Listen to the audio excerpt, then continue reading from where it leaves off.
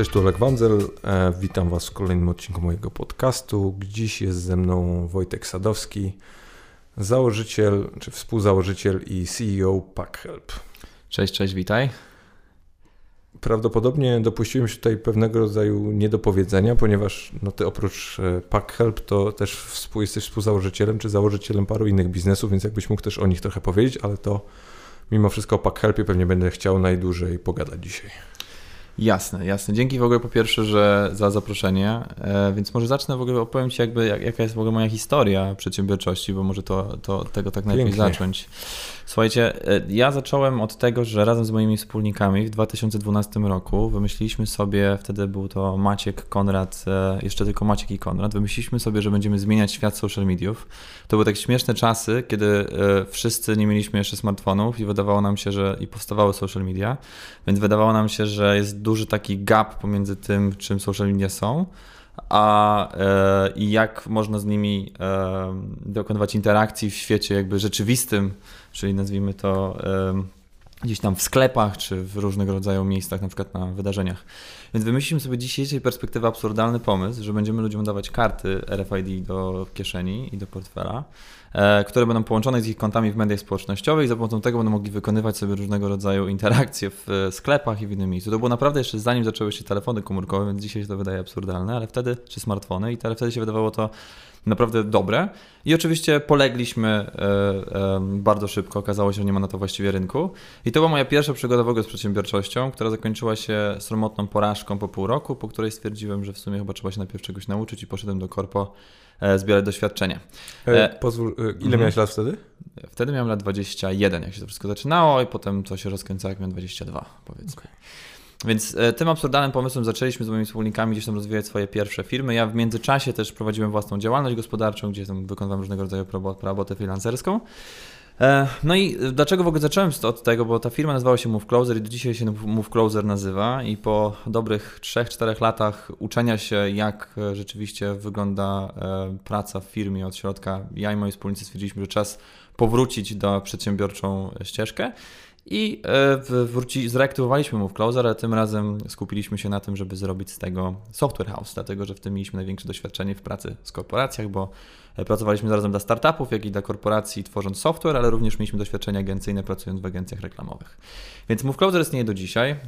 Powróciliśmy do pracy nad Move Closer w 2015 roku i do dzisiaj Move Closer istnieje, zatrudniam prawie tam 30 osób. Ja już co prawda nie jestem operacyjnie w Move Closer zaangażowany, zarządza nim mój dobry kolega Mikołaj Czajkowski, którego wiem, że też znasz. Tak jest, pozdrawiam Miko tutaj serdecznie. Mikołaja. Siedzi za ścianą gdzieś tam i pewnie podsłuchuje. Dokładnie. Więc Move Closer istnieje, jestem dalej jego współwłaścicielem, ale na co dzień zarządza nim Mikołaj i Move Closer zajmuje się tworzeniem oprogramowania. Drugą firmę, którą rozpocząłem z kolei razem z moimi przyjaciółmi z pracy w K2, jest to firma KD Mastard, jest to agencja reklamowa, która skupia się na rozwoju takiego współczesnego marketingu w oparciu o content, o tym można by dużo gadać, ale również jest to firma, której jestem współwłaścicielem, ale nią nie zarządza z nią wspaniały zespół Marcina Strzałkowskiego i Karoliny Witeckiej i pracują z takimi dużymi klientami jak H&M, Reebok czy Lech i również to około 30 osób.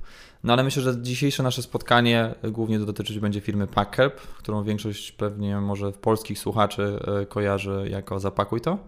No bo to zdecydowanie jest nasze najszybciej rozwijające się dziecko, które dzisiaj obecne jest w 30 krajach, z prawie 60-osobowym zespołem na pokładzie. No też pewnie obiektywnie rzecz ujmując z największym potencjałem z perspektywy budowania globalnego biznesu, no bo siłą rzeczy na przykład czy KD Master, czy Move Closer, no to są firmy czy biznesy, które mają gdzieś swoje odpowiedniki w Stanach, w Wielkiej Brytanii, w Niemczech, no a mimo wszystko to, co wy chcecie robić, no to jest gdzieś czymś może nie tyle co unikalnym, co na pewno z największą możliwością powodzenia, żeby to faktycznie wyszło z Polski. Tak. Już zresztą wyszło z Polski. Zdecydowanie. To znaczy akurat i Move Closer i KD Mastard dokonują swoich pierwszych takich dość mocnych kroków na wyjście do klientów zagranicznych. W przypadku KD Mastard to są bardziej kwestie obsługi klientów międzynarodowych, takich kontraktów paneuropejskich i próbujemy naszych pierwszych kroków w tym celu. W przypadku Move Closer z kolei już mamy i pracujemy dla klientów zagranicznych, ale oczywiście jak wspomniałeś, jest to biznes serwisowy, jak to się mówi często, czyli usługowy, który ma gdzieś tam swoje ograniczenia i nie jest też tak bardzo podatny na te szybkie wzrosty, które osiąga się bardzo często dzięki wsparciu kapitału, venture capital oczywiście, czyli funduszy VC i zewnętrznego finansowania. Bo PackHelp oczywiście jest firmą rozwijającą się super dynamicznie, ale dzięki temu, że jest usługą bardzo innowacyjną i sprzedajemy nasze produkty w dość innowacyjny sposób i dzięki temu przykuwamy uwagę dużych funduszy, które pozwalają nam na bardzo agresywne, kilkukrotne wzrosty rok do roku. Dobra, to pogadajmy trochę o PackHelpie jako o biznesie, bo ty mówisz o tym, że to jest usługa. To jest usługa, czy wy jesteście producentem tych opakowań? Jak byś waszą firmę scharakteryzował? Bo oczywiście na takim poziomie ogólnym to widzę po prostu, że jest strona internetowa, na której możesz zamówić sobie spersonalizowane czy dostosowane do swoich potrzeb opakowanie, ale zakładam, że jest za tym dużo więcej mięsa. Oj, zdecydowanie. To znaczy, zapakuj to od samego początku, czy PackHelp, bo może mała historia krótka na temat zapakuj, to też jest ważne. My zaczynaliśmy w Polsce jako zapakuj to i od samego początku nasz cel to było zrewolucjonizowanie procesu zamawiania opakowania, bo problem z zamawianiem opakowań jest taki, że ci, którzy się na tym znają, duże, wielkie firmy, one już mają swoje wielkie działy odpowiedzialne za zakupy i mają wiedzę, jak to robić, ale jeżeli mieliśmy dzisiaj okazję rozmawiać o tym wcześniej, jeżeli naprawdę nic nie wiesz o opakowaniach, to ich poszukiwanie dla Ciebie staje się strasznie problematyczne. Wiesz, czasem nawet nie chcesz wiedzieć, to też mi się wydaje było waszym ogromnym asetem, że są firmy, które po prostu muszą zrobić jakąś jedną akcję, gdzie wymagają jakichś określonych opakowań i nie chcą właśnie zastanawiać się, w jaki sposób kupować taniej od jakichś wielkich pośredników czy producentów, nie? Dokładnie tak. Znaczy pytałeś, czy jesteśmy usługą, czy jesteśmy produktem. My nie produkujemy tych opakowań samodzielnie. Okay. Opakowania są produkowane przez naszych producentów, z którymi współpracujemy, ale z którymi dzięki skali, którą osiągamy, mamy oczywiście bardzo dobre ceny, więc nasi producenci nie są w ogóle zainteresowani produkowaniem pojedynczych, małych wolumenów. Powód, dlaczego nasz biznes działa, jest wywołany tym, że my przychodzimy do producentów z dużą skalą produkcji, co powoduje, że oni nas traktują jak tego jednego dużego klienta, którego chcą mieć. Więc to powoduje, że nasi obecni klienci nie byliby w stanie tego osiągnąć pracując z nimi bezpośrednio, dlatego że biznes nie jest przygotowany, ich biznes nie jest przygotowany na tego typu operacje. Oni mogą tylko i wyłącznie pracować z dużymi klientami. I takim dużym klientem dla naszych producentów jesteśmy my, czyli PackHelp, zapakuj to. A czy, oczywiście, jeżeli możesz się tym podzielić, ale akurat gdzieś bardzo mnie to interesuje na takim poziomie czysto już biznesowym, czy jak wy idziecie do takiego producenta poszczególnego, to czy wy macie jakiś określony, ten wolumen, który kupujecie, to jest po prostu jakiś materiał, który potem jest cięty w jakiś specjalistyczny sposób przez was, czy po prostu na przykład mówicie im, że na przestrzeni 12 czy 24 miesięcy zamówimy materiału za X i przez to chcemy mieć taką cenę?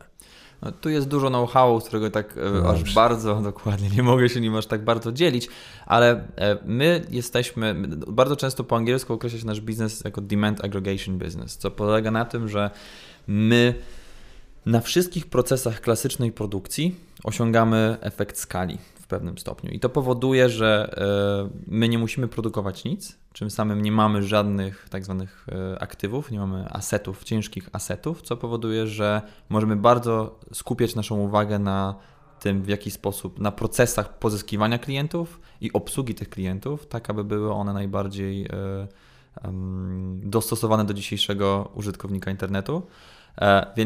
Więc odpowiadając trochę tak wymijająco na Twoje pytanie, jest to trochę know-how naszej firmy, ale na wszystkich tych procesach produkcyjnych my stworzyliśmy tak naprawdę swój własny podproces, który jest dostosowany do tego bardzo niestandardowego biznesu, który prowadzimy, czyli sprzedaży opakowań w niskich wolumenach.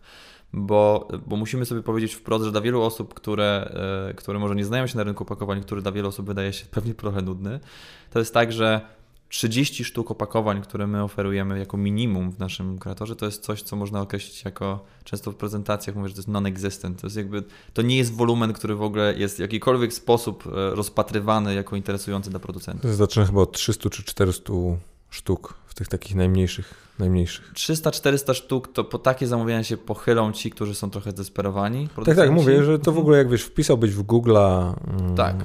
opakowania, to jak mówię, mam za sobą jakieś tam projekty uniwersyteckie, gdzie taki research robiłem, no to pamiętam, że właśnie najmniej tych opakowań to było chyba 400, które mogłem zamówić. To w ogóle jakieś... Ja będę z 400 opakowaniami robił potem. Nie? To jest mniej więcej coś takiego, dokładnie. To znaczy to bardzo zależy, że to jest bardzo trochę skomplikowane też odpowiedź na to, bo jest bardzo dużo różnych opakowanie może być bardzo duże, może być bardzo mało, może być nadrukowane na 10 różnych innych maszynach, więc w ogóle to, co jest naszym, to czym my wygrywamy i to jak my, fajna jest anegdota, jakby w jaki sposób my, na jakiej strategii my bazowaliśmy w ogóle ten niski wolumen, bo widzisz, wiele osób, które chce zamówić opakowanie, myśli sobie w ten sposób. Dobra, chcę wysłać książkę i myślę, że książka ma jakiś tam wymiar swój konkretny, to potrzebuję opakowania w taki sposób, żeby ta książka weszła dokładnie w to opakowanie i była na wymiar. Tylko że potem się zastanawia, że Amazon, który ma miliony SKU-sów, krąży taka legenda po rynku, że oni jakby całe te miliony SKU-ów wysyłają do całego... SKU-ów, czyli jakby produktów w ofercie, wysyłają w 12 rodzajach, rozmiarach opakowań. Wszystko. No i potem zdajesz sobie sprawę, że Amazon dość powszechnie w swoich prezentacjach mówi, że 30% tego, czego oni wożą, to jest powietrze. Czyli jakby jak sobie pomyślisz, ile pieniędzy przychodzi przez nich na wysyłki, to 30% wartości tego to jest realne powietrze, które oni wożą. I oni już dawno temu zdali sobie sprawę, że standaryzacja opakowań, a nie pełna kustomizacja jest takim kluczem do osiągnięcia celu, jeśli chodzi o rozmiar. I my stosujemy dokładnie tę zasadę, tylko na szerszą trochę, w szerszym aspekcie, czyli my naszym klientom nie dajemy takiej pełnej możliwości do zaprojektowania dowolnego opakowania, jakie tylko sobie wymarzą, tylko tworzymy specjalne standardy opakowań, które spełniają potrzeby szerokiej grupy odbiorców i dzięki temu możemy je standaryzować i osiągać te efekty skali, o których rozmawiamy z producentami. A jak mówisz o tym modelu agregacji popytu, jeżeli dobrze to zrozumiałem, to czy mieliście jakiegoś taki benchmark, czy punkt odniesienia, który był dla Was takim bezpośrednią inspiracją właśnie w wdrażaniu tego modelu? Wiesz co, to wyszło samo z siebie, to znaczy ta główna idea na początku była taka, że bo wiesz, my jesteśmy marketingowcami i jesteśmy ludźmi od software'u.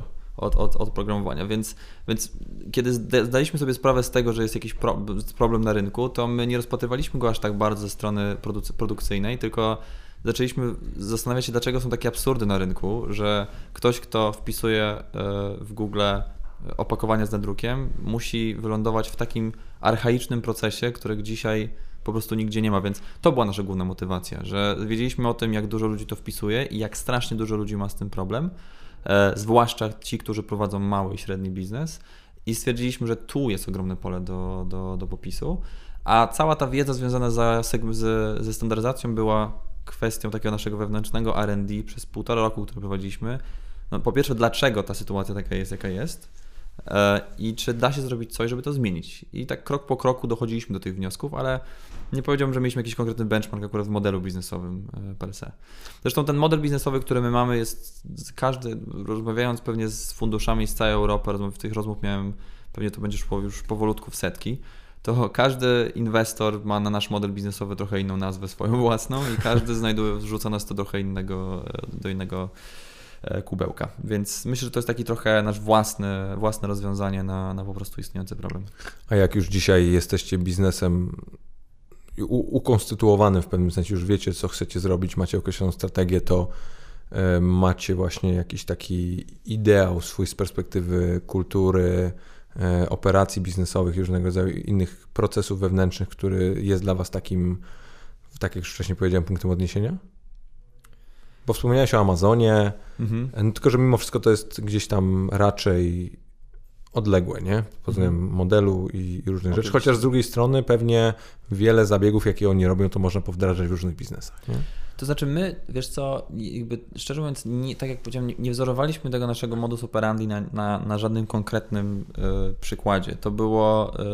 To powstało z potrzeby po prostu, nasz model. Ale oczywiście przyglądamy się, jakby my staramy się, tworząc nasz produkt i naszą usługę, opieramy się na... My mamy taką trochę zasadę u nas wewnętrznie, jeżeli chodzi o budowanie produktów, że my nie staramy się wymyślić koła na nowo, więc kiedy widzimy pewne rozwiązania, czy to są związane z UI-em, czy z UX-em, czy ze sposobem sprzedaży, które są widoczne w innych startupach, czy w innych internetowych usługach, to nie boimy się ich jako rozwiązanie kopiować. Więc myślę, że akurat to, czym jest PackHelp dzisiaj, jest takim zlepkiem całej tej wiedzy o startupach i o współczesnych modelach sprzedaży w internecie, którą sięgaliśmy, patrząc na różnego inne rozwiązania. Mógłbym o tym mówić bardzo dużo, no, ale oczywiście dla nas bardzo ważne jest też to, że oczywiście bardzo dużo na przykład patrzyliśmy na takie rozwiązania typowo biznesy subskrypcyjne, bo jednym z naszych takich idealnych klientów są internetowe biznesy subskrypcyjne, więc przyglądaliśmy się im bardzo w kontekście tego, w jaki sposób oni prowadzą sprzedaż i relacje ze swoimi klientami. Bo my patrzymy na nasz produkt jednak jako produkt bardzo retencyjny, powracalny. No czyli siłą rzeczy od razu byliście gdzieś skierowani do tego klienta zagranicznego, bo mimo wszystko w Polsce to specjalnie zbyt dużo biznesów stricte subskrypcyjnych nie mamy. Nie? Takich mamy na myśli fizycznych. A to ciekawe akurat pytanie, bo to też jest ciekawa anegdota. Takie lubię najbardziej. Dlatego, że słuchaj, bo okej, to jest kilka anegdot w jednym, bo tak jak powiedziałem, my w Polsce... Chcesz to jakoś ustrukturyzować? Tak. Nie wiem, tablicę ci przynieść. Ja akurat lubię tak robić, szczerze mówiąc, powiem ci szczerze, ale dobra. Więc, bo to od początku. Słuchaj, twoje biuro to wiesz. No właśnie. Można gdzieś zacząć chodzić. Bo tak jak powiedziałem, w Polsce nazywamy się Zapakuj to i tak nas większość osób kojarzy, a za granicą nazywamy się PackHelp. I teraz 80% naszej sprzedaży pochodzi z zagranicy, więc my tutaj wewnętrznie, organizacyjnie jesteśmy PackHelpem, ale dla wielu osób w Polsce jesteśmy Zapakuj to i to jest tak ugruntowana nazwa, że czasem jak nawet do nas ktoś przychodzi i mówi, wy jesteście Zapakuj to na początku nie jesteśmy PackHelp, tak, jesteśmy Zapakuj to, bo zupełnie o tym zapominamy. Ale powiem wam o tej nazwy, bo zaraz powiem, dlaczego to jest ważne dla twojego pytania. Mam bardzo fajną, śmieszną historię, jak byłem na jakimś pitchu w Londynie i opowiadałem na jakimś konkursie startupowym o nas i robiłem prezentację, że te pitche trwają tam 5 minut. I na końcu tego pitcha skończyłem prezentację i jesteśmy otwarci na pytania. No i pierwszy jakiś tam ekspert z Polski, inwestor podnosi rękę i pyta: słuchaj, jakby bardzo fajnie, że zaprezentowałeś to, no ale ciężko nie powiedzieć, że jesteście typową kopią bardzo znanego polskiego startupu. Zapakuj to. A ja oczywiście uśmiech, mówię, no, bo my jesteśmy Zapakuj to i zacznę tłumaczyć, koleś się zrobił cały czerwony, oczywiście zaczęli się śmiać i tak dalej, ale jakby dlaczego mówię tą anegdotę? Dlatego, że słuchaj, my w ogóle wystartowaliśmy kompletnie w ogóle jakby z tamtej perspektywy ludzie patrzyli się na nas absurdalnie i wszyscy powiedzieli mi, że mówili mi, że jesteśmy głupi, że to robimy. Bo my wystartowaliśmy jako Zapakuj to w Polsce. Mieliśmy 9 pudełek, jakiś landing page i online edytor, kreator internetowy, który był takim najważniejszym elementem tego systemu. Mocno paintowy był wtedy. Dokładnie, był mocno paintowy i słuchaj, wszyscy, którzy do nas przychodzili, mówili, dobra, to jest jakby, jak wy chcecie w ogóle wystartować z tą nazwą za granicą, jak to jest w ogóle możliwe, czy to będzie zawsze polskie i wszyscy od razu nas skreślali, że zostaniemy sobie w Polsce i tak dalej.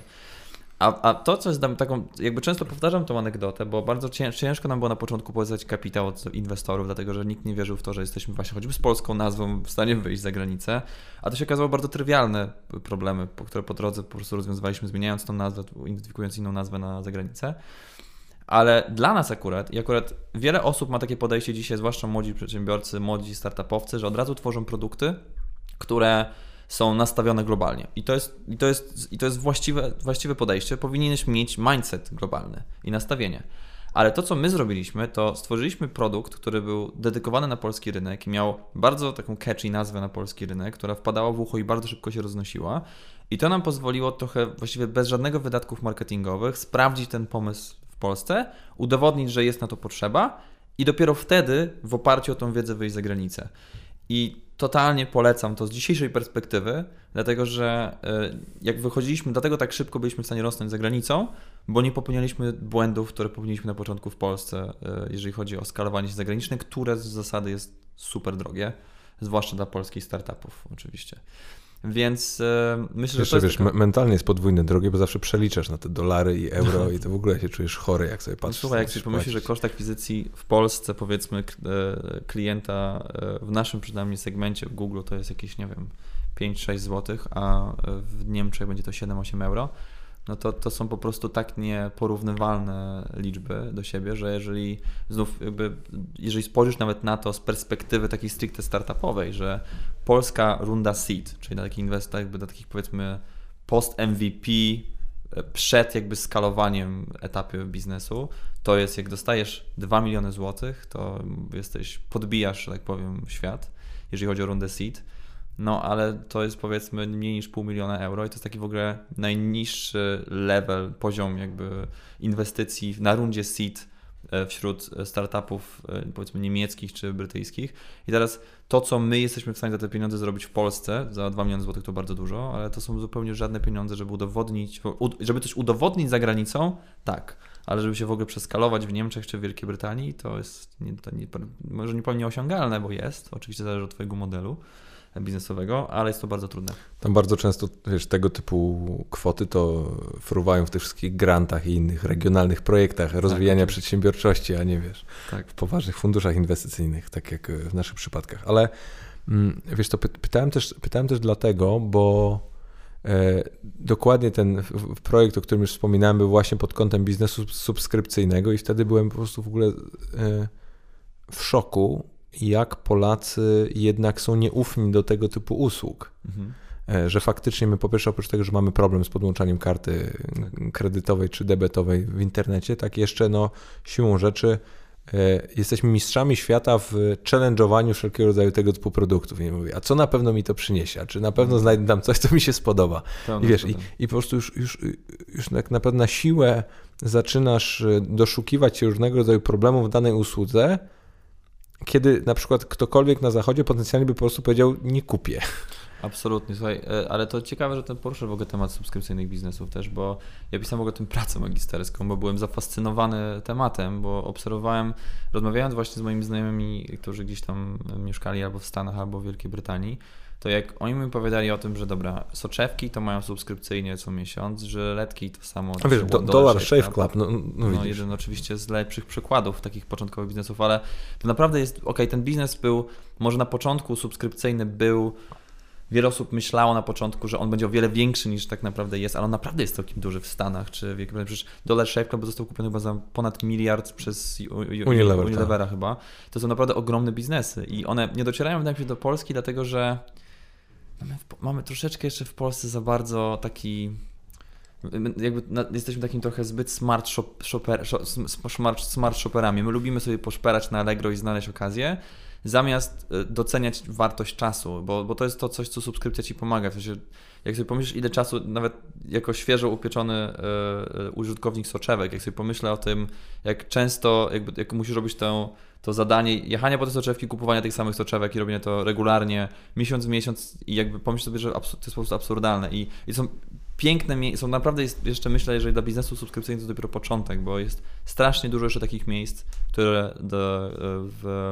gdzie po prostu zamawiasz produkty tak już regularnie, że to aż się prosi o to, żeby to po prostu przychodziło do ciebie raz w miesiącu, czy tam raz w tygodniu o określonej porze. I tego będzie więcej, ale z drugiej strony też, bo powiedziałeś o tym, że Polacy z jednej strony mają może problem z takimi biznesami i z jakiegoś powodu ich nie kupują, ale to też jest, masz rację, kwestia duża podpinania kart. W sensie pamiętam na samym początku, że nawet ludzie mieli z Uberem problem, żeby podpiąć kartę do środka, do niego, a ci, którzy to robili, to nagle sobie zdawali sprawę, Boże, jakby już nigdy więcej nie będą musieli iść do bankomatu z taksówkarzami i wypłacać pieniądze po drodze, bo tak to po prostu wygląda. Ale to też jest ciekawe, kolejne zagadnienie w tym temacie to jest to, że bardzo dużo poświęciłem czasu właśnie przy okazji tą pracę magisterską, żeby trochę zrozumieć rynek finansowy w tym świetle i myślę, że nasze podejście do używania kart, które w ogóle elementem podstawowym biznesu subskrypcyjnych jest regularne korzystanie z kart debetowych lub kredytowych. W przypadku Stanów Zjednoczonych są karty kredytowe. I tam generalnie zasada w nas rynku Stanów Zjednoczonych jest taka, że jak masz 18 lat, to kończysz kartę kredytową i w ogóle nie masz jeszcze pieniędzy, ale już zaczynasz tworzyć swój pierwszy kredyt. W Polsce my korzystamy z kart debetowych i jakby bardziej używamy z pieniędzy, które mamy. Więc w Stanach Zjednoczonych to jest w miarę normalne, że po prostu dzielisz się tym numerem karty wszędzie, gdzie tylko chcesz i naturalnie podpisujesz się pod różnego rodzaju automatyczne umowy online'owe. U nas jest to, wydaje mi się, że jeszcze nie ma takiego dużego zaufania społecznego do po prostu podawania własnych numerów kart. Chociaż z drugiej strony, jak powiem Ci, że też ostatnio miałem okazję rozmawiać z paroma osobami przedsiębiorcami z bloku wschodniego byłego, powiedzmy, czyli z Ukrainy, z Białorusi, to oni z kolei mówią, że jak u nas jest niskie zaufanie, według nas oczywiście z perspektywy zachodniej do instytucji finansowych, to tam w ogóle ludzie, myślą, że jak włożą pieniądze do banku, to w życiu nigdy ich nie zobaczą i to jest do tego, poziomu gdzieś już problem i pewnie nie jest to aż tak oderwane od rzeczywistości, że tam faktycznie były różnego rodzaju historie. Jasne, że tak, a to jest, to nie jest też nawet, ja nie powiem, że to jest sprawa polska, to jest jeżeli Niemcy, to jeden z najbardziej rozwiniętych gospodarek światowych, ma najmniejsze zaufanie chyba w Europie do instytucji finansowych i bankowych w ogóle, więc tam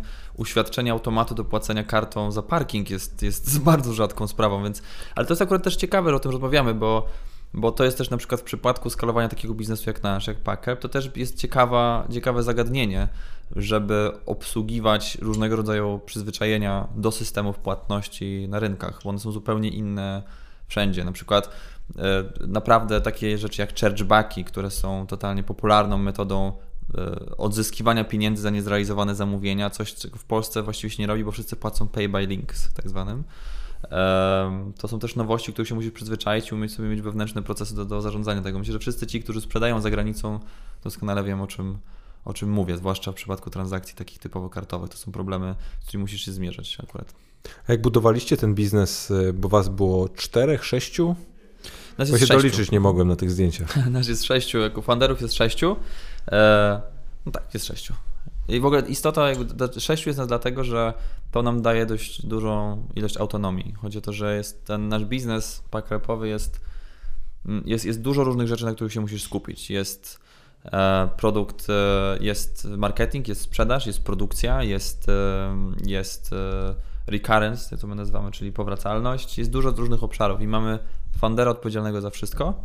I to nam daje, mamy foundera w każdym zespole i to powoduje, że jest dużo autonomii między nami, a jednocześnie jest dużo współpracy, a jednocześnie jest autonomiczne podejmowanie decyzji w obrębie każdego z działów i to jest fajne. A często się kłócicie? Wiesz co? I nie mówię tutaj, o konstruktywnej wymianie zdań, tylko faktycznie, że nie masz ochoty patrzeć na swojego wspólnika.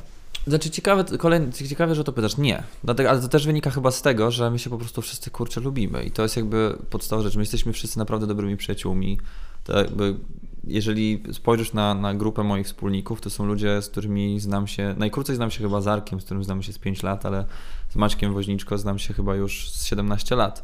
Więc to jest tak, że my już wszystkie te kłótnie, które mieliśmy przejść, już przeszliśmy chyba, począwszy od kłócenia się o frytki, jak mieliśmy 11 lat w McDonaldzie, które pamiętam, po jakieś skomplikowane też jakby relacje związane z, nie wiem, i ambicjami i gdzieś tam podejmowaniem decyzji, więc myślę, że my pracowaliśmy bardzo długo nad tym, żeby sobie zbudować tą strukturę, żeby mieć do siebie zaufanie i tak, żeby każdy czuł się dobrze w swojej roli. I dlatego się dzisiaj nie kłócimy. Wiadomo, że każdy raz na jakiś czas krzyczymy i podnosimy głos, ale tutaj polecam coś, Arek, jeżeli nas będzie słuchał, który wniósł do naszej organizacji bardzo fajną metodę. Nazywam to, są 2 rzeczy, które stosujemy. Pierwsza to jest tak zwana metoda kanapki, czyli zawsze, kiedy dyskutujemy na różnego rodzaju tematy, zawsze staramy przekazywać sobie feedback w sposób, najpierw mówisz coś dobrego, potem mówisz coś niedobrego i na końcu łagodzisz to czymś dobrym i w ten sposób każda osoba czuje się przynajmniej w jakimś stopniu doceniona w trakcie tej konstruktywnej krytyki. To ja tutaj dodam w takim razie i pozdrowię mojego wspólnika Rafała Masnego, który z kolei ma swoją metodę salami i on zawsze mi o tym mówi, że to jest taka metoda, w której informacje trzeba podawać w takich małych porcjach. Dokładnie, żeby nikogo nie wkurwić za bardzo. Ale... Zgadzam się kompletnie, pozdrawiam Rafał. Chyba podoba mi się ta nazwa salami. Ja byłem w szoku, jak on mi to powiedział pierwszy raz. Mówię, Boże święty. No dobra, wracając. Ale metoda kanapki. To są takie absurdalne rzeczy, ale one naprawdę potem czasem działają.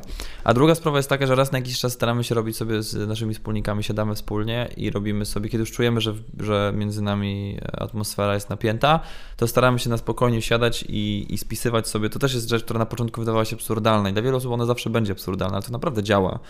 I siadamy sobie i każda osoba spisuje, co lubi w pracy drugiej osoby, a czego nie lubi. To się wydaje jakieś dziecinne i absurdalne, ale jak się wyleje takie emocje raz i dobrze i się powie, co komuś w kimś przeszkadza, a potem pójdzie się jeszcze i to wszystko opije na imprezie, to wszyscy czują się naprawdę wyczyszczeni ze swoich jakby różnych emocji i trochę zaczyna się twoja relacja na nowo od tego momentu, bo to, co miałeś przekazać, przekazujesz. I prawda jest taka, my to nazywamy retrospekcję i kiedyś to robiliśmy regularnie, teraz robimy tego mniej, ale dlatego, że już takie retrospekcje dzieją się na co dzień i mamy takie naturalne mechanizmy, że jak ktoś po prostu przegnie, to bierzemy 3 oddechy i zaczynamy dyskusję na nowo. Mi się też wydaje, że chyba najgorsze w tym wszystkim jest to, czy w takim ogólnym podejściu do spraw szczególnie emocjonalnych, że kiedy właśnie tego nie wypowiesz, to się w tobie kisi. I po prostu już sam wtedy nie wiesz do końca, co z tym zrobić i już gdzieś tam kipisz na wszystkich dookoła, a tak naprawdę problem leży kompletnie gdzieś indziej. Nie? Wiesz co, ja myślę, że też to, co jest ważne, to jest dokładnie, to jest strasznie ważne, żeby też tego, żeby nie doprowadzić do tego momentu. Używaliśmy dzisiaj do referencji do Wilka z Wall Street, gdzie pojawiała się informacja don't wanna implode. Tak, gdzie ja mówię o tym, to akurat nie w tym, co się pojawiało trochę w innym akurat sensie, ale w innym odniesieniu, ale my staramy się po prostu, że jeżeli te awantury naprawdę są za grube, to w tym momencie jakby jest odcięcie dyskusji, 3 wdechy do tyłu i wracamy, aż ta dyskusja wraca na jakieś konstruktywne tory. Ale to są bardzo rzadkie sytuacje mimo wszystko u nas, ale no, pewnie raz na kwartał jakaś awantura się wydarzy. Ale staram się tym dobrze zarządzać. Nie, bo muszę ci powiedzieć, naprawdę podziwiam, bo jednak dogadać się w 6 facetów i to nie tylko na takim poziomie, że po prostu siebie akceptować w jednym pomieszczeniu, tylko też faktycznie funkcjonować w ramach pewnej jakiejś swojej koncepcji i też, wiesz, być frontem gdzieś do świata zewnętrznego, bo jedno to jest, wiesz, jak masz 6 artystów, nie? I po prostu oni siedzą i muszą się dogadać, coś tam napisać, czy stworzyć. No a drugie to jest, kiedy faktycznie każdy z was ma jakąś działkę i potem ma jeszcze zespół, nie wiem, media, inwestorów, klientów, etc., to faktycznie czasem ja sobie też patrzę ze swojej perspektywy, to jednak to jest duże wyzwanie, żeby tych brudów nie wyciągać na zewnątrz, nie?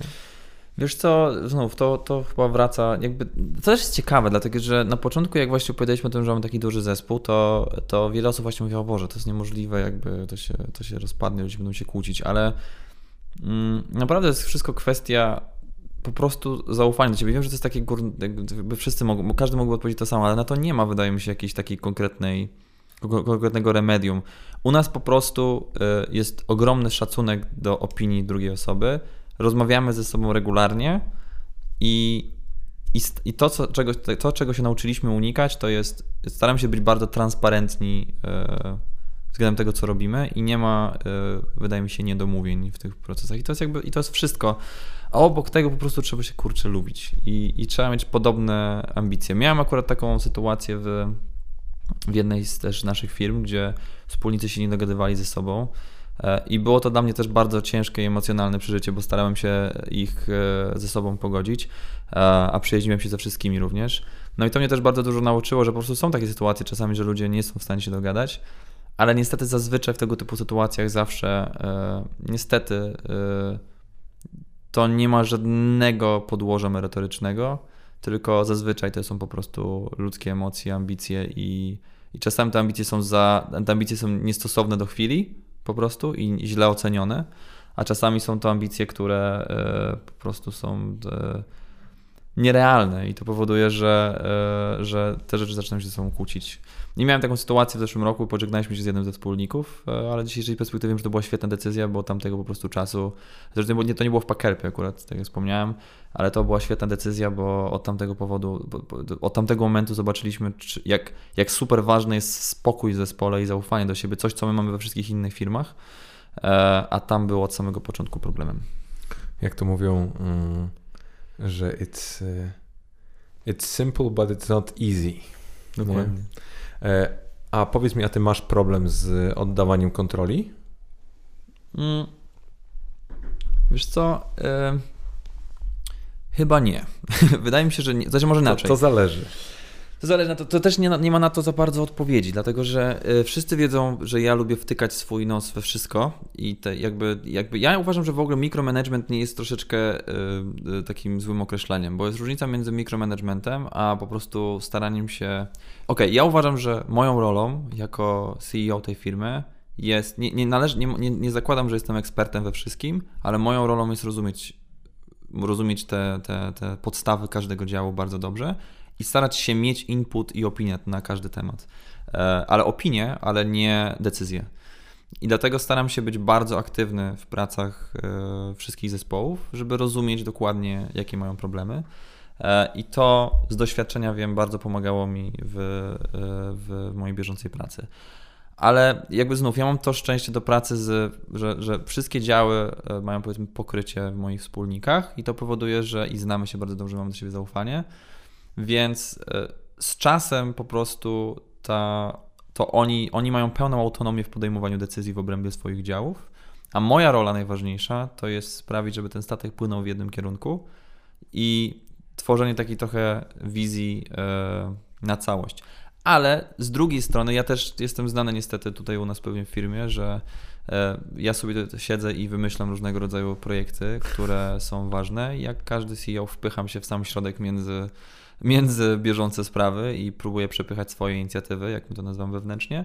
Ale też taka jest trochę moja rola. Ja staram się też i takich rzeczy niechętnie je oddaję, nie ukrywam. Biorę je na siebie. Dlatego, że ja jestem też trochę freakiem, jeżeli chodzi o dane i lubię wiedzieć wszystko na temat tego, jak wyglądają poszczególne procesy w firmie i tego pilnuję najbardziej, żeby gdzieś między tym po prostu super szybkim rozwoju, żebyśmy nie gubili danych, bo z tych danych potem wyciągamy te wnioski i pozwalają nam pójść do przodu. Więc ja myślę, że odpowiadając tak bezpośrednio na twoje pytanie, myślę, że nie mam problemu z delegowaniem zadań, ale zdecydowanie trzymam dość taką twardą pieczę nad kluczowymi projektami w dużych działach, bo to ważne. Tu cię trochę pomęczę, bo zobacz, nie do końca mi chodzi właśnie o umiejętność delegowania zadań, bo możesz fenomenalnie delegować zadania, ale mieć super problem z oddaniem kontroli. Z czym, sorry? Możesz mieć bardzo dobrze delegować zadania, ale możesz mieć bardzo duży problem z realnym oddaniem kontroli, bo też kontrola się w pewnym sensie odbywa w twojej głowie, nie?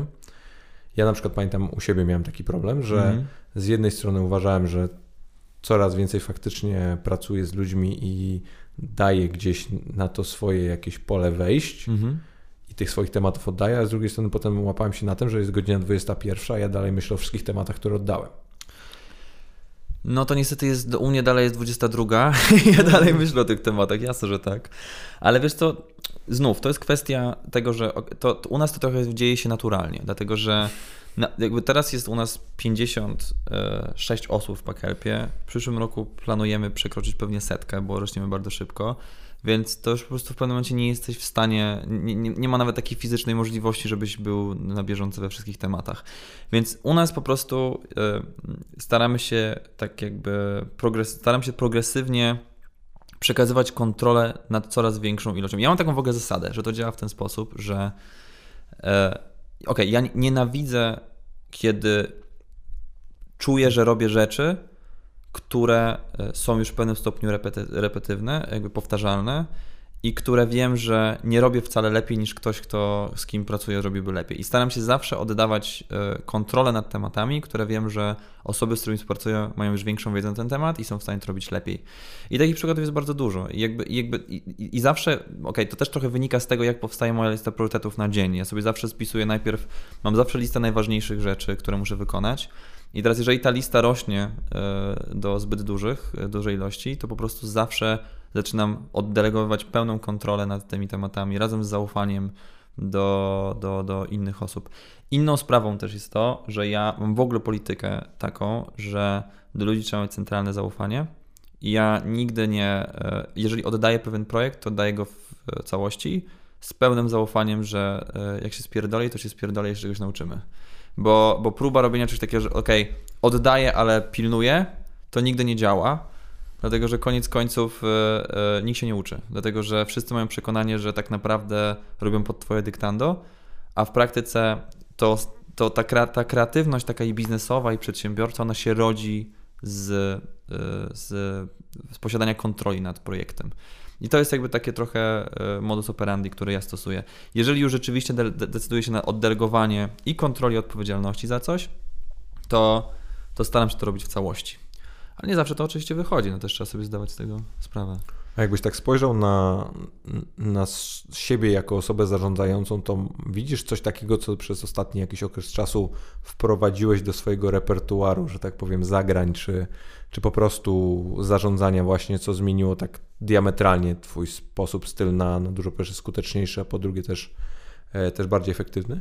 Mogę nawet Ci powiedzieć to, co robimy teraz, wiesz, bo znów powiedzmy, że trochę było tak, że jeśli chodzi o takie w Packelpie duże tematy, takie powiedzmy wizja i plany takie długofalowe, roczne, dwuletnie albo taka strategia 5-letnia, to powstawało gdzieś tam, oczywiście w pełni wspólnie z moimi wspólnikami, to przegadywaliśmy ze wspólnikami wszystkie poszczególne rzeczy, a potem ja jakby tworzyłem taką tą główną jakby plan i wizję na najbliższy rok czy 2 lata.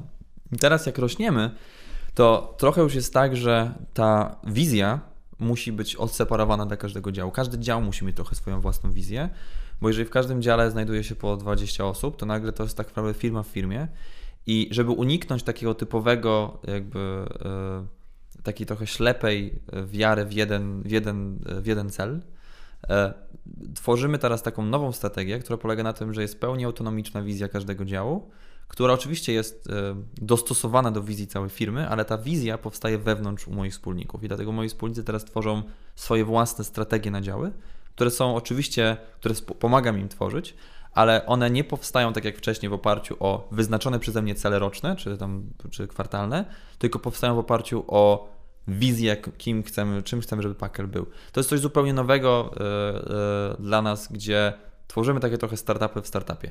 I to zobaczymy, jak to będzie działać. Chętnie opowiem o tym, jak już będziemy po roku, a to jest spoko. A tak to... A tak prywatnie u Ciebie? W sensie, może nie prywatnie, tylko jednostkowo bardziej mi powiedzieć. Ja jestem okej. Jeżeli chodzi o takie rzeczy, to jakby to moim zdaniem moglibyśmy w ogóle oddzielny podcast o tym zrobić, bo ja jestem Może powinniśmy, bo ja jestem niestety więźniem optymalizacji tasków i procesów we wszystkim, co robię, począwszy od mojego życia zawodowego po prywatne. Co oznacza, że oczywiście jak... Biedne Twoje dzieci. Tak, to jest spokój. Jak zaczniesz od mojego komputera, na którym jakby mam poukładane wszystko po folderki, wszystko jest dostosowane, polabelowane, korzystam tylko ze skrótów klawiszowych, wszystko musi działać szybko. Jeżeli widzę, że w ogóle jeżeli na przykład czegoś muszę szukać, to znaczy, że coś jest niezoptymalizowane. Cały mój dzień skorzystam z aplikacji Todoist na co dzień, gdzie wszystkie taski są na bieżąco aktualizowane. Kończę dzień przez aktualizowanie tego, co zrobiłem, czego nie zrobiłem.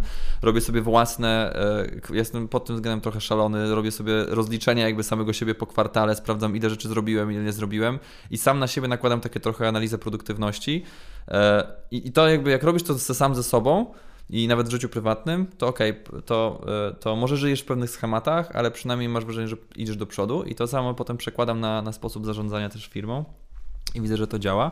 Więc jeżeli chodzi o takie bezpośrednie rzeczy, które mogę polecić na bieżąco, oczywiście to jest Todoist, z którego jestem zakochany i korzystam z tej aplikacji od pewnego przynajmniej roku, którą pokazał mi zresztą mój wspólnik Maciek Woźniczko, który też jest podobny jak ja, jeśli chodzi o takie rzeczy. Polecam moje nowe odkrycie, aplikację Shortcut, która jest znana, bo ona ma już z rok chyba na iOSie, nie wiem czy korzystałeś. To jest aplikacja, która pozwala Ci, kiedyś to się nazywało, pamiętam, to jest aplikacja, która pozwala Ci tworzyć jakby reguły automatyzacji dla Twoich zadań w telefonie, co oznacza na przykład, że możesz zrobić coś takiego, że jak wiesz, że zawsze zamawiasz pizzę na przykład z jednego miejsca, to ustawia Ci reguły, że mówisz pizza, hey Siri pizza i od razu dzwoni po Twojej pizzerii, od razu zamawia Ci to, co potrzebujesz, potem Ci ustawia timer, kiedy ta pizza będzie, a potem Ci wpisuje do kalendarza przypomnienie do Twoich jakby zaleceń dietetycznych. To udaję totalnie absurdalnego przykładu akurat, ale to jest, polecam, bardzo fajne, bo jak masz, ja też jestem freakiem oczywiście technicznym, więc mam dużo różnych tam HomeKitów i różnych rzeczy poinstalowanych w domu, więc teraz staram się całe swoje życie dostosować do automatyzacji właśnie w Shortcucie, więc jest to całkiem zabawne, polecam. Moje nowe odkrycie z zeszłego tygodnia. Ale zobacz, że to też jest ciekawe, bo mówisz, że w pewnym sensie narzucasz na siebie schematy, a z drugiej strony jak sobie tak pomyślisz o osobach, które potencjalnie tych jakichś ram, czy tak jak powiedziałeś, schematów nie mają, to żyją według czyichś schematów. Trochę tak. Cały czas żyjesz według jakichś narzuconych reguł, nawyków i pewnych rzeczy, które albo ktoś ci w dużym cudzysłowie sprzedał, albo masz je narzucone ze względu na przykład na to, jak pracujesz. No bo siłą rzeczy, jeżeli zaczynasz zmianę 8-16, tak, no to musisz pod to jakoś dostosować swoje życie. No, my mamy akurat ten plus i to jest bezwzględny, zajebisty plus, no że siłą rzeczy to wstajesz rano i sam decydujesz, o której idziesz do pracy, nie? Jasne. No, w pewnym sensie. Znaczy mi raczej chodzi o to, że nikt jakby nie będziesz odbijał karty o 9:00, nie? Tak, ale wiesz co, akurat a propos czasu pracy, to ja mam w ogóle też, jakby akurat tutaj mam bardzo takie myślenie pacyfistyczne, w tym sensie, że ja uważam, że w ogóle odbijanie karty 9-16, to u nas w ogóle takiej zasady za bardzo nie ma w ogóle w firmie, dlatego że wiesz, jakby mam mój bardzo dobry kolega Iwo Szapar, który teraz świeżo zaczął nowy startup Remote How, nie wiem, czy w ogóle słyszałeś o nim, oni popularyzują teraz, i myślę, że osiągną ogromny sukces w popularyzacji pracy zdalnej. Jak sobie o tym pomyślisz, czym praca zdalna jest dzisiaj w Polsce, jak się interpretuje, czy siedzisz przy kompie w domu i tam pracujesz przy kompie, to czym praca zdalna jest w Stanach, to jest coś zupełnie innego. Na przykład Todoist, aplikacja, o której dzisiaj mówimy, to jest robiona przez firmę Doist, która jest w pełni zdalna i mają pracowników na całym świecie i nie mają nawet jednego biura. I mówię o tym dlatego, że jeżeli myślisz sobie o pracy w biurze ja uważam, że trzeba mieć pewien balans. Musisz pracować w biurze i mieć ten stały schemat, przychodzisz o pewnej godzinie i wychodzisz o pewnej godzinie z biura, bo to ci po prostu pozwala lepiej zarządzać swoim czasem i jakby masz czas na to, żeby pójść na siłownię, na sport, żeby spotkać się z dziewczyną, żeby pójść do kina, spotkać się ze znajomymi, to ci pomaga trochę bardziej ułożyć nie sobie jesteś rozgrzebany, czas. nie? Dokładnie, jesteś rozgrzebany. Ale z drugiej strony też czasami uważam i bardzo zachęcam ludzi do tego, ja sobie tak czasami robię, że czasami po prostu trzeba się wyspać. I czasami trzeba po prostu przyjechać do pracy na godzinę 10:30 albo 11 i po prostu posiedzieć do 20. Dlatego, że jakby narzucanie na siebie ram, że musisz przychodzić o 8, jakby to nie każdy może, ale jakby musi dostosować do swojego cyklu. Jakby ja tak przynajmniej robię na co dzień.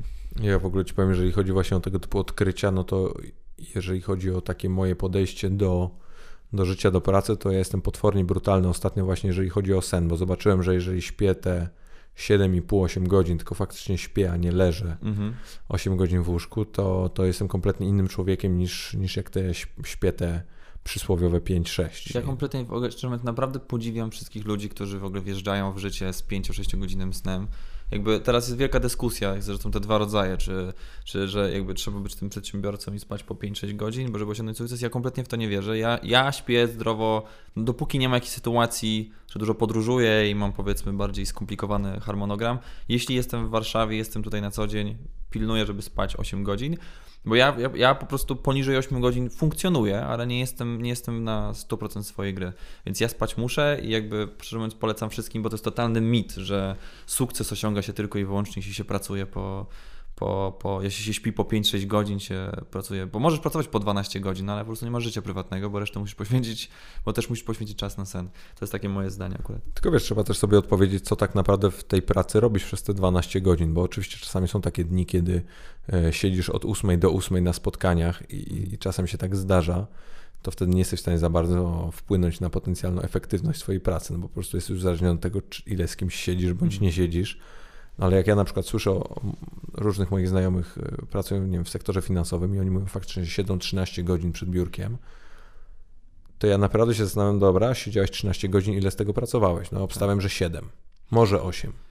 No wiesz co, jak ja mam... Chyba, że jedziesz na jakimś bardzo mocnym staffie, jesteś naprawdę sfazowany. I nie, tak. Bo są te wszystkie wszelkiego rodzaju substancje, które biorą ci tam kołderzy w tych, nie, że po prostu siedzą potem, wiesz, wielkie oczy, tylko że potem nie śpisz 3 dni. Wiesz co, ja w ogóle nie wierzę w różnego rodzaju tego typu tam rozwiązania medykamentów. Zawsze to jest bardzo, że tak powiem, krótka droga, podejrzewam. Lufa i... To jest na pewno jedno z moich preferowanych rozwiązań, jak już jestem zbyt zestresowany. Ale wiesz co... Okej, ja mam takie trochę inną wizję w ogóle też. Może... ja jestem zawsze jakby task driven, w sensie i result driven, co oznacza, że ja w ogóle nie patrzę, ile pracuję i jak pracuję, patrzę, co mam zrobić. I teraz to może brzmieć bogobojnie, ale w skrócie chodzi o to, że jakby ja też nienawidzę, na pewno się zdarza, że czasem się łapiesz, że jesteś już tak zmęczony, że siedzisz i masz wrażenie, że twoja produktywność spadła do 10%, ale siedzisz, bo wiesz, że musisz coś skończyć, mimo że jakby wiesz, że to ci jeszcze zajmie kupę czasu, bo już po prostu nie myślisz tak szybko. Jakby i w tym momencie to jest moment, kiedy ja już w ogóle wychodzę i mówię, no dobra, trudno, nie da rady, nie zrobię tego i muszę się wyspać i zrobić to jutro od rana dobrze. Więc ja mam taką filozofię, jest robota do wykonania i teraz tą robotę mogę wykonać 2-3 godziny, a potem 3 godziny posiedzieć i pozastanawiać się nad tym, jak mogę robić pracę lepiej, albo mogę ją robić 8 godzin, w międzyczasie siedząc na Facebooku i jakby dyskutując ze znajomymi. I czasem dla niektórych ta metoda pierwsza jest skuteczna, zrobić 3 godziny task, a potem 2 godziny odpoczywać głową, ale niektórych po prostu trzeba skakać między Facebookiem a produktywnym zataskiem i tak dalej. A propos tego, czy mówisz 13 godzin sektor finansowy, no to jakby dlatego nie zarabiam dużą kasę, nie? No bo koniec końców, jak rozmawiam z moimi znajomymi, którzy pracują w konsultingu na przykład i w tego typu dużych firmach, no to jest jednak ciężka robota. No, w sensie, nie wiem, czy to daje taką satysfakcję koniec końców ludziom. W sensie, myślę, że jak jesteś do 30, kiedy jesteś jeszcze młody i nie masz jakby rodziny i takich stabilnych potrzeb i zasuwasz od rana do wieczora i podróżujesz po świecie, śpisz w dobrych hotelach i latasz biznes klasą, to myślę, że na początku to może być takie trochę overwhelming i ludzi to przyciągać.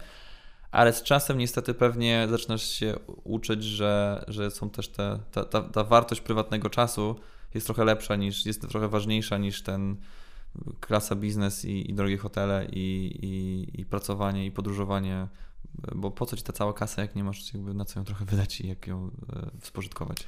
Mi się w takich momentach, jak słyszę tego typu historie, zawsze się przypomina postać grana przez George'a Clooney'a z filmu Up in the Air, czy tam w chmurach on się nazywał w Polsce. Nie wiem, czy widziałeś ten film. Nie widziałem filmu, ale znam rolę. Ale to nie, to ja bezwzględnie ci bardzo polecam, bo ja go oglądałem x lat temu, kiedy jeszcze byłem młodszy i w ogóle nie rozumiałem połowy rzeczy, które się tam wydarzała. Po prostu widziałem gościa, który latał i był taki dość semi-autystyczny i zwalniał ludzi po całym świecie, opowiadał o jakimś plecaku, mniej więcej tak zapamiętałem ten film. Oczywiście okazało się, że jednak jest tam dużo więcej informacji, ale pamiętam ten taki moment i to też oczywiście fenomenalnie zagrana scena, ale jest ten moment, tak jak wspomniałem, że on faktycznie nabija ten licznik tych mil, bo on latał samolotem cały czas i nabija licznik tych mil i przychodzi ta stewardessa, czy ktoś tam z tej linii lotniczej, nie pamiętam, co to była za linia, no i tam mu gratulują, mówią, że to jest pan nasz legendarnym klientem, bo chyba 3 w ogóle w Stanach jest tylko takich i tak dalej. I masz gościa, który jest po prostu w środku pusty, nie? On całe życie pałował te mile, robił te wszystkie rzeczy, po czym zdał sprawę i co teraz, nie? Tak. I ja mam czasem takie wrażenie naprawdę, że bardzo dużo tych osób, szczególnie na tym takim finansowym high levelu, pod względem wolumenowym i ogólnie takiego, życia, to naprawdę na pewnym etapie muszą sobie zadać to pytanie, bo po prostu, tam nie ma nic więcej. Jasne, tylko to jest też problem, niestety okrutna sprawa, że potem jak chcesz, jesteśmy też młodzi na maksa, nie? Więc jakby ciężko się w takiej sytuacji postawić, ale ja myślę, że jest taki moment, że jeżeli przekroczysz ten Rubikon, to po prostu nagle trochę nie masz już wyjścia po prostu, tak mi się wydaje. Ale to też jest jakby coś, ja zawsze wiedziałem, że to nie jest dla mnie droga, ale też z drugiej strony, żeby iść, bo na przykład jest coś takiego, że wiele osób traktuje to w ten sposób, że dobra, albo będę pracował w konsultingu i będę się wspinał czy tam w konsultingu, czy w dużych, powiedzmy, instytucjach finansowych, będę się wspinał po drabinie, albo będę przedsiębiorcą i założę startup. Tylko że problem polega na tym, że naprawdę wiele osób ma zupełnie złe wyobrażenie na temat tego, czym oznacza bycie przedsiębiorcą i niestety wzorują to za bardzo na tych opowieściach, niestety tutaj self-made millionaires tutaj na naszym rodzimym rynku albo zagranicznym i widzą tylko i wyłącznie to, co social media chcą, żeby widzieli, a naprawdę nawet te historie typu o zimnej pizzy, o 1:00 w nocy i jakby siedzeniu po godzinach nie oddają tego, czym jest poziom stresu i jak zżera cię stres, kiedy próbujesz budować własną firmę i naprawdę za dużo razy widziałem już, jak ludzie po prostu też od tego nie są w stanie, ciężko jest mi czasem obserwować ludzi, którzy mają ambicje, żeby być przedsiębiorcami i rozwijać własny biznes, ale niestety polegają na tym, że mają bardzo złe zrozumienie, skrzywione zrozumienie tego, czym jest i nie są do końca przygotowani na tą przygodę. Dlatego na przykład ja strasznie staram się, jak myślę o ludziach, którzy z nami pracują i to też jest taki trochę mój cel na ten rok, to jest to, żeby sprawić, żeby ludzie, którzy pracują z nami, mieli jednak poczucie, że budujemy to razem i mieli też tą satysfakcję z budowania tego razem, bo to, co jest fajne w pracy w startupach takich jak naszych, to jest to, że można w 3 lata jakby przeskalować swoją karierę od osoby, która startuje dopiero na swojej ścieżce zawodowej, do osoby, która zarządza kilkunastoosobowym działem. I mamy takie przypadki u nas. I ja myślę, że to jest fajna droga, taka dla ambitnych ludzi, uważam, która daje super satysfakcję, szybkie osiągnięcie fajnej pozycji zawodowej, a jednocześnie nie spalanie się na rynku pracy albo w finansowych instytucjach, w dużych korporacjach, albo poprzez nieosiąganie dobrych efektów w byciu przedsiębiorcą, bo to też jest trudne. I na samym końcu wszyscy powtarzają to samo. Trzeba mieć dużo szczęścia, żeby osiągnąć to, co chce się osiągnąć w byciu startupowcem, czy tam początkującym przedsiębiorcą. Też mi się wydaje, że jak tak Ciebie słucham i myślę sobie o tym wszystkim, że też chyba należy powiedzieć i to fajnie by było, gdyby wiesz, z tych wszystkich właśnie różnego rodzaju podcastów, książek czy historii biznesowych, jakie pewnie wszyscy czytamy, słuchamy bądź oglądamy, wybrzmiało, że jednak nie ma w tym nic złego, jeżeli będziesz pracownikiem numer 5, 17, 28 czy 37 w zajebistym biznesie. Stary, to nawet czasami jest lepiej niż być pierwszy. Oczywiście. No, wręcz bym powiedział, bardzo często jest lepiej. Dokładnie. Bo oczywiście, wiesz, na końcu tej drogi gdzieś ta potencjalna gratyfikacja jest największa, tylko to zawsze jest pytanie o ten trade-off, nie? Tylko wiesz, tylko gratyfikacja jest najlepsza może, ale potem z drugiej strony wiesz, że to kosztuje jakby Tak, no właśnie mówię, no masz... To jest tak, że wiesz, my mogliśmy po drodze potoczyć, to wszystko się mogło potoczyć dużo inaczej, a to ile ja straciłem zdrowia i energii i jakby w jakich byłem różnych sytuacjach życiowych z tytułu tego, że wybrałem tą drogę, a nie inną, to o tym może nie powiem, że można napisać książkę, ale to są naprawdę ciekawe, fajne anegdoty. Ile ja też osobiście i prywatnie zapłaciłem ceny za to, gdzie dzisiaj jesteśmy. I myślę sobie, że wiele osób sobie też z tego nie zdaje sprawy. I czasami bycie tym pracownikiem 5, 6, 7, 8, 9, 10 jest naprawdę lepsze, dlatego że dostaje się, że ta gratyfikacja dalej jest super i można w wieku przed 30 być naprawdę ekspertem w czymś fajnym i to przecież nie zamyka ci drogi na bycie, wiesz, jakby założenie potem własnego biznesu w oparciu o tego, czego się nauczysz.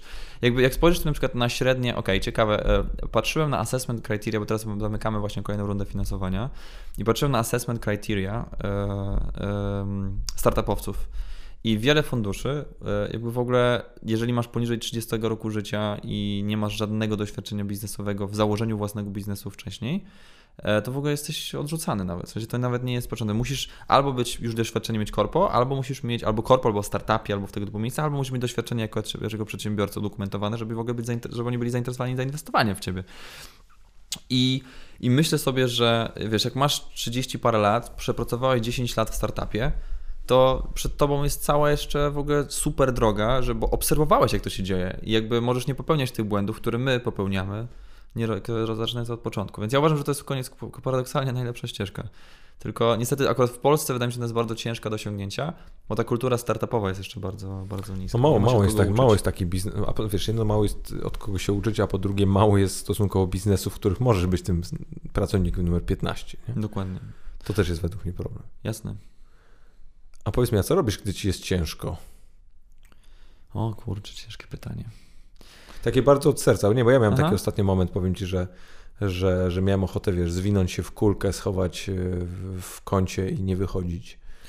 I zdaję sobie, jestem przekonany, że akurat, wiesz, mało kto o tym mówi, ale raczej jest to dość powszechne, jak potem patrzę po jakichś swoich kumplach, czy bliższych, dalszych znajomych, że jednak to jest dość powszechne. I się zastanawiam, czy jak masz takie momenty, wiesz, mniej bądź bardziej trudne. Wiesz co, mam ich dużo oczywiście, no jakby mam je regularnie, bym powiedział, i to jest też tylko, że to jest też takie rzeczy, których na pewno nie chcesz uzewnętrzniać, dlatego że chce się uzewnętrzniać zbyt szeroko, w sensie chodzi mi nawet w świetle nawet ludzi, z którymi pracujesz na co dzień, dlatego że koniec końców nie chcesz też pokazywać tych swoich bolączek, nie? Ale jeżeli budujesz jeszcze taką firmę, jaką my budujemy, która rozwija się tak super szybko, to ilość stresu, jaką to generuje regularnie i ilość takich kluczowych decyzji, to jest tak, że my musimy podejmować decyzje, które mogą mieć znamienne efekty codziennie i to powoduje naprawdę duże ilości stresu. Jakby, jeżeli pytasz, co ja wtedy robię, opowiem Ci historię z zeszłego roku, kiedy szukaliśmy kolejnego inwestora. I miałem taką sytuację, w której byliśmy pomiędzy rundami i to był moment bardzo dla nas stresujący i kryzysowy, kiedy wszystko, co może się dziać, działo się naraz. Operacyjnie mieliśmy strasznie dużo problemów, które musieliśmy rozwiązywać przez skalę. Jednocześnie, jak to w startupach, cash flow jest super kluczowy, czyli ilość kasy na koncie, ona też topnieje z czasem, bo się rozwijasz szybko, inwestujesz coraz więcej w rozwój, więc te bodźce, to wszystko, ten stres pochodził po prostu, w każdej strony mnie atakował. No i wtedy miałem taką historię, nie będę się rozwijał w szczegółów, żeby tutaj niepotrzebnie nie oczerniać nikogo po drodze, ale miałem taką historię, że naprawdę, pamiętam, że byłem chory, bo jestem osobą trochę chorowitą i często się przeziębiam i są moje problemy. I pamiętam, że byłem mega chory, miałem w ogóle 38 stopni gorączki, ale nie mogłem jakby w ogóle, nie mogłem się zatrzymać, bo trzeba było po prostu dowieść to, co trzeba dowieść, więc mimo, że byłem mega chory, to normalnie cały tydzień pracowałem na pełnych obrotach, jak to mam w zwyczaju, po 9 coli dziennie, spotkania, wszystko co mogłem. I pamiętam, że kończyłem piątek ze spotkaniem, miałem na spotkaniu miałem ważne spotkanie, takie nazwijmy, i na tym spotkaniu padły słowa, których, żeby nie wychodzić za bardzo w szczegóły, padły słowa, które mnie jeszcze bardziej zdenerwowały, bo było, że oczekiwałem kogoś pomocy, a tej pomocy nie otrzymałem, tylko otrzymałem próbę pewnego sprytnego wyjścia z sytuacji, która dokładała mi tylko stresu, a było to takie chamsko sprytne, że próbowano ze mną jakby w sytuacji, w której potrzebuję pomocy, realnej, operacyjnej pomocy, ktoś próbował jeszcze mnie ograć i wykorzystać tą sytuację do swojego celu. I to wywołało we mnie tak absurdalną, strasznie gigantyczną złość, że pamiętam, że jechałem samochodem i byłem tak wściekły, że rozmawiałem z moim wspólnikiem i krzyczałem po prostu, jakby rzadko mi się to w ogóle zdarzy, żeby się tak zdenerwować, ale tak krzyczałem, że mi głos drżał po prostu aż z zdenerwowania przez słuchawkę. Rzadko to robię, ale tak było. I jechałem samochodem i w pewnym momencie poczułem taką falę po prostu zimna, przeszyła mnie i miałem chyba atak paniki, słuchaj. Tak to bym określił, nie wiem co to było. I to był dla mnie taki moment szczerze bardzo przełomowy, z którym zdałem sobie sprawę, gdzie jest granica i że dalej już nic się dobrego nie wydarzy. I to był taki moment dla mnie bardzo, taki breakthrough, jeśli chodzi o taką moją przedsiębiorczą przygodę, w której zdałem sobie sprawę, że to jest takie, tak się ludzie właśnie przewracają. I zrobiłem sobie wtedy bardzo, bo w ogóle przed weekendem w piątek, więc zrobiłem sobie duży taki refleksyjny 2-dniowy czas, co się w ogóle wydarzyło, przeanalizowałem tą sobie sytuację wewnętrznie i od wtedy podjąłem decyzję, że będę robił rzeczy inaczej i ustaliłem sobie ten limit stresu dużo niżej niż wtedy i bardzo, bardzo pilnuję tego, żeby nigdy tego poziomu stresu nie przekroczyć. I mam na to sposób. Po prostu jeżeli ten limit przekraczam i czuję, że dochodzę do pewnego momentu, kiedy jestem zbyt zestresowany i są na to bardzo jasne wskaźniki, to obowiązkowo wyłączam się na dzień, 2, 3. To nie jest czas, który pozwoli Ci na to, żeby zapomnieć o pracy i żeby się jakby wyłączyć, ale to jest czas, żeby nabrać trochę takiego szerszego spojrzenia. I na przykład jak wyjeżdżam na urlop na przykład, to mam coś takiego, że zauważyłem, że jak byłem w zeszłym roku na pierwszym swoim od nie wiem jak długo urlopie, który trwał 4 tygodnie. Wow. Byłem w Australii, tak, u mojej rodziny, która jest w Australii. I pojechałem na 4-tygodniowy urlop, który wydawało się, w ogóle pojechałem w jakimś absurdalnym, najgorszym momencie i wydawało mi się, że to jest w ogóle nie do zrobienia, ale pojechałem na ten urlop, słuchaj. I na tym urlopie pierwszy raz zdałem sobie sprawę, jakby jakie jest moja relacja z pracą. Po pierwszym tygodniu przestałem być zestresowany.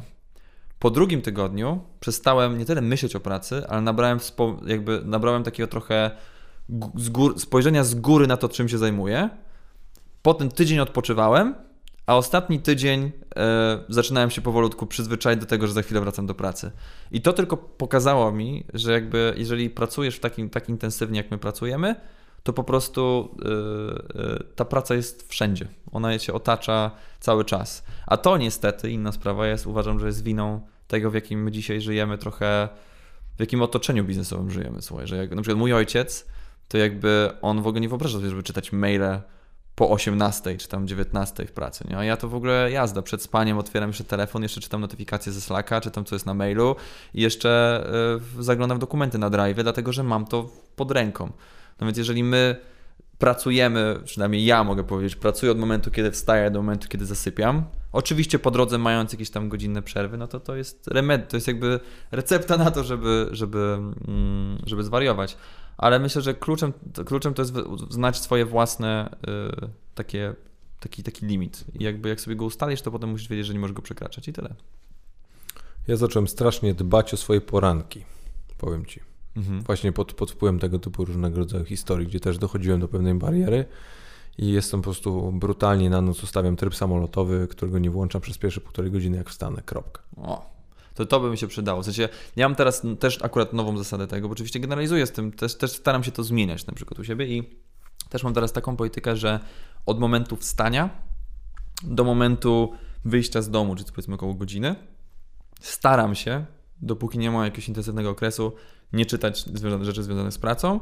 I tak samo staram się od godziny 20, jeżeli dzisiaj akurat będę musiał posiedzieć trochę dłużej, ale staram się od godziny 20 jednak mimo wszystko nie sprawdzać już rzeczy. Ale niestety to jest, muszę wprost powiedzieć, to jest spisane jako zasada, ale powinienem sobie to, może to będzie mój cel na 2020, żeby realnie respektować tą zasadę, bo na razie kompletnie tego nie robię i czytam maila o 23.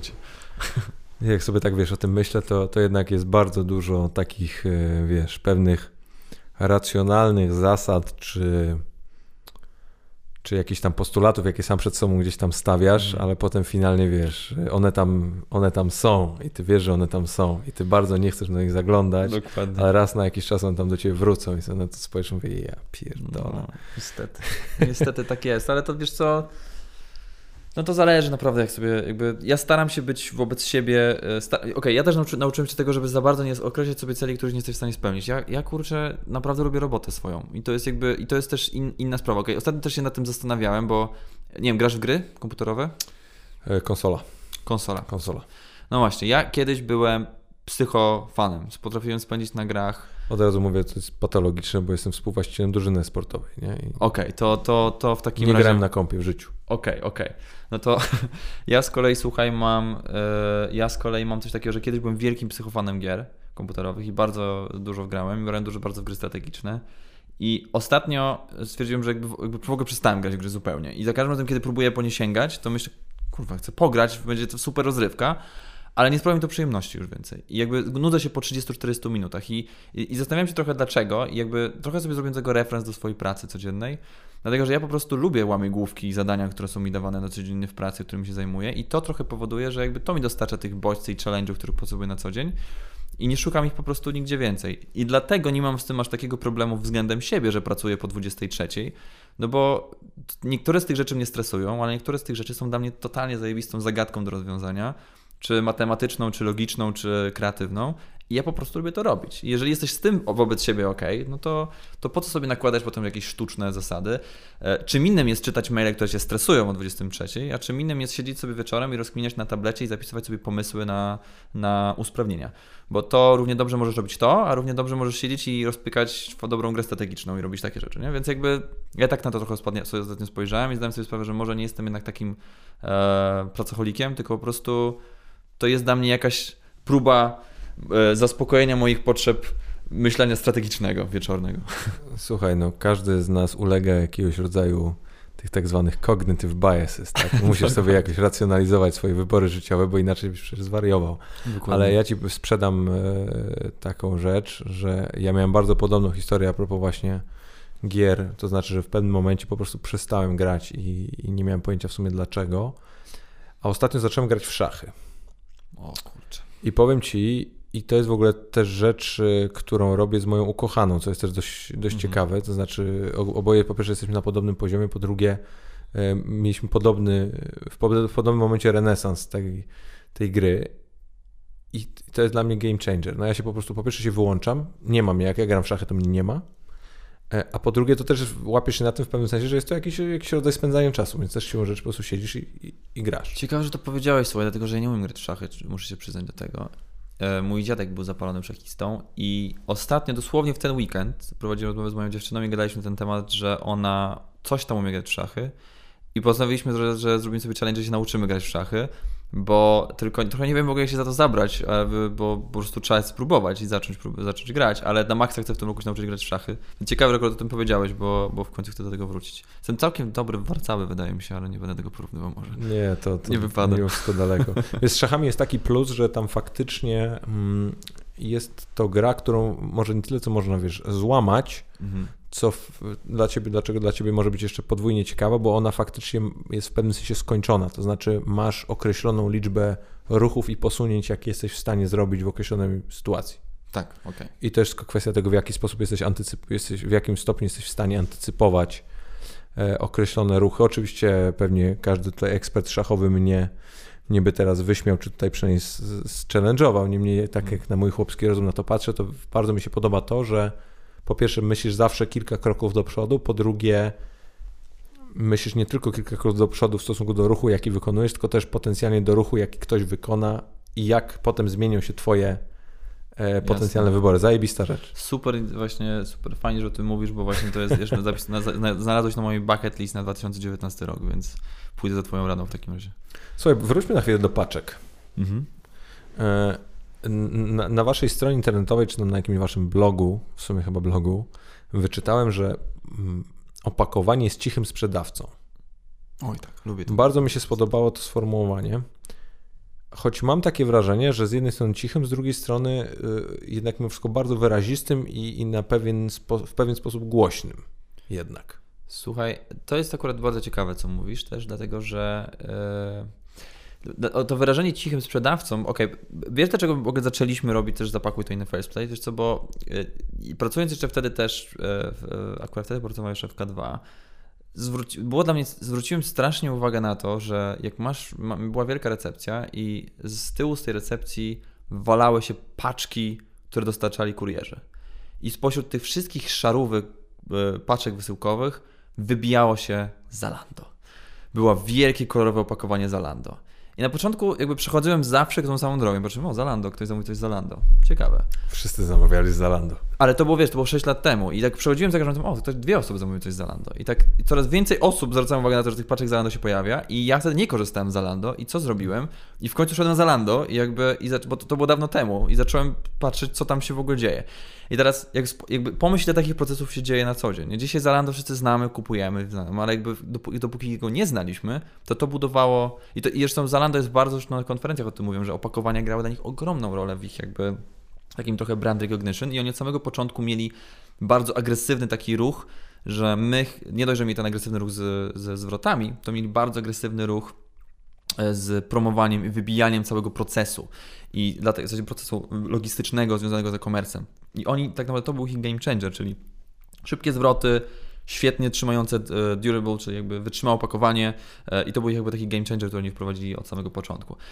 I jak sobie o tym pomyślisz, o tym procesie, to teraz pomyśl o innych, typu, że są ludzie, masz ten proces, w którym ktoś zamawia opakowanie, zamawia produkt, dostaje to w opakowaniu i potem to opakowanie leży na recepcji w korpo i 100 czy 200 osób, które koło tego programu obchodziły tego opakowania, to są twoi potencjalni klienci twojego sklepu, którzy widzą to opakowanie.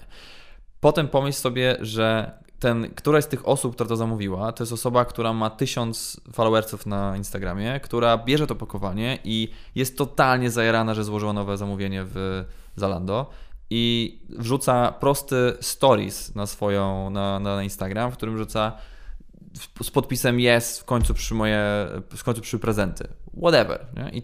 I już rozszerzasz to nagle, że to 200 osób z biura, plus nagle 1000 potencjalnych followersów na Instagramie i to zmultiplikuj razy tysiące ludzi i dziesiątki tysięcy ludzi. I to jest coś, co my budujemy jako Packhelp. I to jest też zresztą bardzo ogromna rzecz, którą zmieniliśmy, bo my na początku mówiliśmy sobie, że byliśmy sprzedawcą opakowań. Potem mówiliśmy, że jesteśmy. Na początku w ogóle sprzedawaliśmy pudełka kartonowe. Potem byliśmy sprzedawcą opakowań. Potem mówiliśmy sobie, że jesteśmy sprzedawcą ładnych customowych opakowań, a teraz kompletnie zmieniamy naszą strategię i to, co my będziemy robić w 2019 i 2020 roku, podyktowane jest jednej zasadzie. My naszym klientom oferujemy unboxing experience dla ich klientów. I to jest totalnie, zmienia całą naszą misję, czyli my patrzymy na opakowanie, które sprzedajemy jako pewien means to accomplish something, czyli jakby jakiś cel uświęca środki, mówiąc trochę bardziej po polsku, czyli po prostu my wszystkie narzędzia internetowe, kreator internetowy, procesy projektowania, procesy zamawiania, wszystko co będziemy mieć u nas będzie podyktowane tym, że naszym zadaniem jest, aby nasi klienci mogli zaoferować swoim klientom totalnie zajebisty unboxing experience, a to zarabia. I to nie ma na to niestety badań, bo nikt tego nie przetestował, ale mamy bardzo fajną preskę, którą mogę Ci potem pokazać, nie pamiętam statystyk stamtąd, która pokazuje, jak dużo realnie ludzi w jeden lub w drugi sposób dzieli się tym, że coś dostało z netu i dzieli się wtedy, kiedy ma zajebiste opakowanie. Jest świetna marka, jestem super fanem All Saints. O, ja również. Jak widzisz, jestem generalnie ubrany na czarno, więc to jest... Pasuje mi bardzo ten styl do Ciebie, jestem psychofanem tej marki. Chciałbym móc kupować sobie więcej ich rzeczy, ale niestety też w Polsce ich za dużo nie ma, a za granicą są cholernie drogie, ale... W Polsce też są cholernie drogie. Tak, straszliwe. Ale piękne rzeczy. No i oni mają ten całe podejście bardzo online, takie online savvy, internet savvy i jak od nich zamawiasz coś z netu, to dostajesz to w takim, nie wiem czy zamówiłeś coś kiedyś z netu, dostajesz to w takim zajebistym opakowaniu, które wygląda jak taki jakiś westernowy kufer. No po prostu jak przychodzi ci kurier i podaje się to do ręki, to w ogóle na początku jesteś w ogóle, co się dzieje w ogóle, o co chodzi. I okej, to jest marka premium, która ma ogromne marże i sobie może na to pozwolić.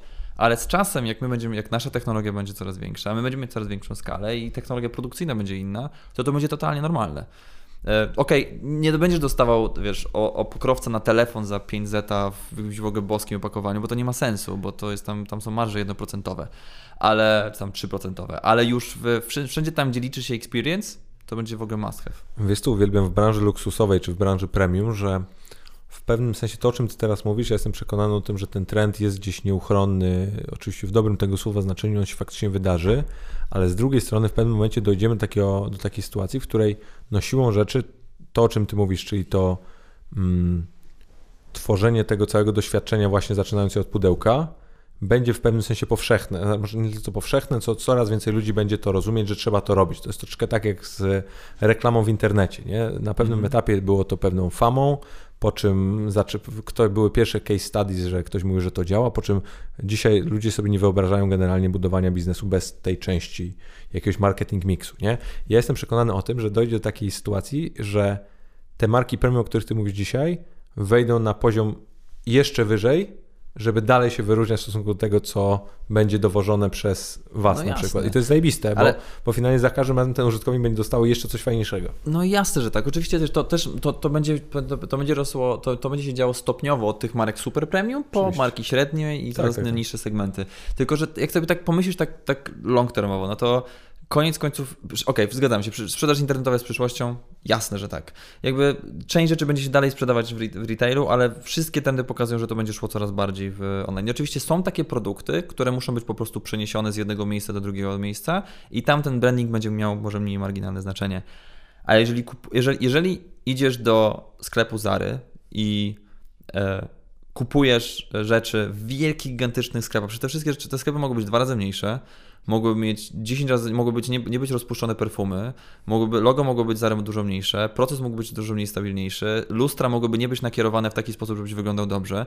Ten cały experience kupowania offline jest z jakiegoś powodu, mimo że to mógł być po prostu magazyn, gdzie stoisz. Dokładnie to samo się będzie działo w online. Dlatego masz świetny UI strony, masz świetny UX strony, żeby to najbardziej kupić, ale potem zaraz zaczniesz sobie zadać pytanie, dobra, jeżeli mam klienta, który kupuje... Dlaczego ludzie kupują w markach premium? Kupują też między innymi dlatego, że to nie chodzi koniec końców zawsze o ciuch i o materiał, chodzi o markę i o experience kupowania tego wszystkiego. I teraz też chodzi o to, żeby w online było to samo i żeby marka premium, taka jak All Saints, mogła... Dlatego oni mają ładne opakowanie, bo oni chcą, żeby ich klient na każdym styku z marką miał taki full premium experience, budujący lojalność do brandu. I opakowanie będzie grało w tym wszystkim kluczową rolę. To ja ci bym też powiedział, że fenomenalnym przykładem takiego gdzieś dbania o każdy gdzieś detal na poziomie całej komunikacji z klientem jest taki, w pewnym, można powiedzieć, sklep, retailer, Suit Supply. Oni robią garnitury w takiej technologii half canvas, które tak naprawdę wyglądają jakby były made to measure, a są po prostu z wieszaka.